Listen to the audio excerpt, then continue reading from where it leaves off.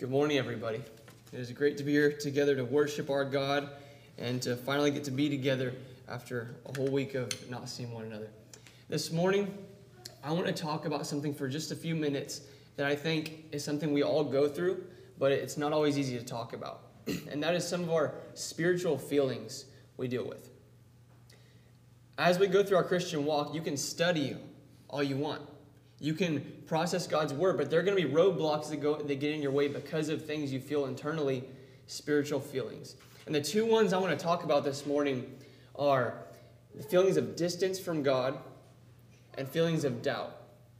Now, feelings of distance from God, I think that is kind of self-explanatory. You go through seasons where you don't feel close to God. You're trying to worship God. You're trying to understand God, and you're trying to have a close relationship with Him through studying His Word, and you just can't get there. And there's feelings of doubt where doubt can be more than just, I don't believe God. Doubt can be a lot of different ways it can work its way into our lives. And so I want to talk about for just a minute those two things this morning. I don't have very long. I'm not going to be giving a lot of answers to these big, long discussions that people have written books on. And I'm sure you might have a lot more experience than me. But I want to just talk about a few things to give us some assurance and to give us a little comfort that you're not alone and that we can use these feelings, hopefully, for our betterment. So I want to talk about four main points. The fact that this is common, the fact that there are examples in the Bible of this happening, that we have a little bit of scriptural advice to go along with these feelings, and how we can use them, hopefully, as a tool. So first, these feelings of distance from God. Feelings of distance from God are something that is almost something that makes you know you're alive spiritually. It's showing you that you care. When you don't feel like you're close to God, that's showing that you care enough about God to be concerned about that. That's something that is so common to everyone in this room who's concerned spiritually and to everyone who's ever lived. In Psalm 13, we have David, the man who is described as a man after God's own heart. That's a pretty high description of someone. But listen to what David says. How long, O Lord, will you forget me forever? How long will you hide your face from me? How long shall I take counsel in my soul, having sorrow in my heart daily? David came before the Lord, and there's a lot of psalms that kind of have this plea for help and this plea for God's presence in his life. But this one is describing David feeling in a place where God was just forgetting him. God, I can't understand you. I don't feel like you're with me. I can't see you. That is something that is so common. So if David felt it, it is totally normal for us to feel it. Throughout the Bible, we read of things like this happening. But then we are given some scriptural advice as to how to handle things like this. And prayer and fasting is something that's discussed throughout the Bible. Now, I used to think that fasting was kind of an Old Testament thing. We talked about that a lot when they would repent and they would fast. But really, Jesus gives us instruction for fasting in Matthew 6. So this is something that we're supposed to be doing. This is something God's people have always done. Throughout the New Testament, God's people have done it. In 1 Corinthians 7, verse 5, Acts 14, verse 23, Esther, this Old Testament, 4, verse 16, when Esther was about to go before the king, she was about to lose her life possibly.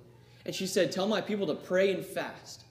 Fasting is where you don't eat. Sometimes people don't drink. But really, it's common to say, well, I'm not going to fast, or I'm not going to eat. I'm going to fast for 24 hours or a couple days. Jesus did it for 40 days. So fasting and prayer is something that God's people have always done to bring their focus in on God, to bring their pleas before Him, and to show that they're really serious about what they're doing. Fasting has a way of drawing us into something that we are trying to focus on. Joel says, and the prophet Joel says in Joel 2, verses 12 through 13, he says, now therefore, says the Lord, turn to me with all your heart, with fasting, with weeping, and with mourning. So rend your heart and not your garments. Return to the Lord, for He is gracious and merciful, slow to anger and of great kindness, and He relents from doing harm. Who knows if He will turn and relent and leave a blessing behind Him? Joel is saying here that the commandment from God is to turn with all of your heart, and part of that process for them was to turn and really humble themselves and fast. That process of not eating showed that they were more concerned about their repentance and more concerned about what God thought of them than anything else. It had a way of honing them in on what they were trying to do. Luke 2, verse 37, we read of it happening. Nehemiah 1, verse 4, Daniel 9, 3 through 5, Ezra 8, 21 through 23. And like I said, Matthew 6, Jesus gives his instructions. So if you're feeling those feelings of distance from God, it's not always something you can just fix. But throughout the Bible, we have instruction that when people are trying to draw near to God, part of that process is prayer, fasting, and meditation to really zero in on what they're trying to do. And just to remember that if you're feeling these feelings of distance, this could be a tool to show you that you want to get closer to God. Because if you don't have those feelings like, man, I'm not close enough to God, I don't understand God enough, I want to be nearer to Him, then why would you ever seek to be closer? Because if God is here, what's going to drive us toward Him more? What if we were just like, yeah, I'm feeling all right, I'm good where we're at? But that feeling of distance from God is something that pushes us closer. So let's learn to use that as a tool. Now I'm going to change gears for just a minute to feelings of doubt. They can come up in a lot of different ways. I'm going to start in the same place we just left off, is that you can use doubt as a tool. For all these feelings, don't feel bad if you're experiencing them. It is something that everyone does. But these feelings of doubt can show you where specific areas are that you can refine your faith. Romans 10, verse 17 says that faith comes by hearing, and hearing by the word of God. So if you're feeling like you're doubting different things about God, or feeling doubts about different things in your faith, we're told that understanding God's word, hearing His word, is something that builds that. So don't be afraid to dive deeper. Sometimes it's not that easy. Just, I do read. Why is my faith stronger? Keep studying. But just know that I'm not going to answer all these questions or try to solve all these issues, but to show us that there are examples in the Bible of this. Peter, in Matthew 14, verse 31, was when he was walking on the water. He came out to Jesus, and when he started to lose focus, started to lose sight, he started to fall. Jesus caught him, and you remember that whole interaction. Well, when Jesus picked up Peter from the water, the whole situation ends with Jesus saying, Peter, why'd you doubt? And I think sometimes we feel like, man, I'm doubting, I feel bad. And then you just feel guilty, and then it's this spiral on yourself. But Jesus asked Peter, why'd you doubt? I don't think it was like why'd you doubt, dummy? What are you doing? I think he was asking him that to have Peter think about it. What made you doubt? Because if Peter thought about why he doubted, he could go find something that would help that, and then he could not doubt next time. So Jesus leaves on a question there, I think, maybe to help us. If you're having doubts, ask yourself, why am I doubting? Zero in on it, study it out, let's all talk about it. We can have conversations.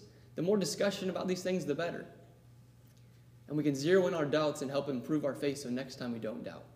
Thomas, after the resurrection, all the disciples were coming together. They're excited. They said, we've seen him. Jesus rose. He's back. Thomas said, I'm not going to believe it unless I stick my hands in his side, touch his hand. And then he gets his chance. And Jesus says, put your hands here. Put your hand here. Now don't doubt. He didn't rebuke him and say those things. He didn't say, don't doubt, before he showed him. He had him put his hands and in the holes in his hand, had him put his hand in his side before he said, now don't doubt. The reason I say that is because we can have those feelings of doubt. That is totally normal. Just let them drive us toward an answer. It can be easy to be like, I've got all these doubts, I'm just going to walk away from it. But Jesus said, put your hands here, look into this. And then Jesus said, now don't doubt, now that you have the evidence for what you were looking for. It's out there.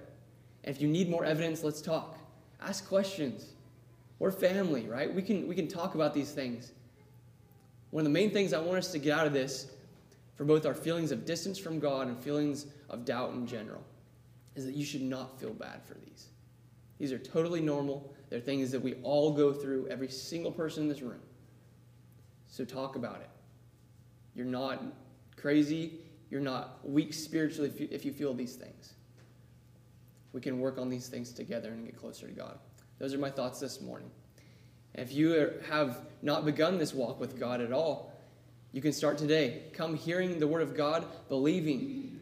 We learn that if we believe and follow the process out, we will have salvation. That you can repent of your past life. In Acts 2, verse 38, confess that Jesus Christ is the Son of God, according to Romans 10, 9, and 10, and be baptized for the remission of your sins, according to Mark 16 and 16.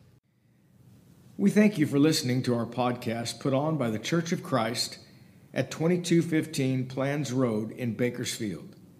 If you would like any additional information, or you would like to receive a free Bible correspondence course by mail, please email us at info@churchofchristbakersfield.com.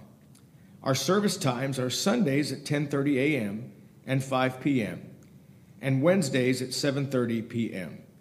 Please make plans to join us. We would love for you to be our honored guest.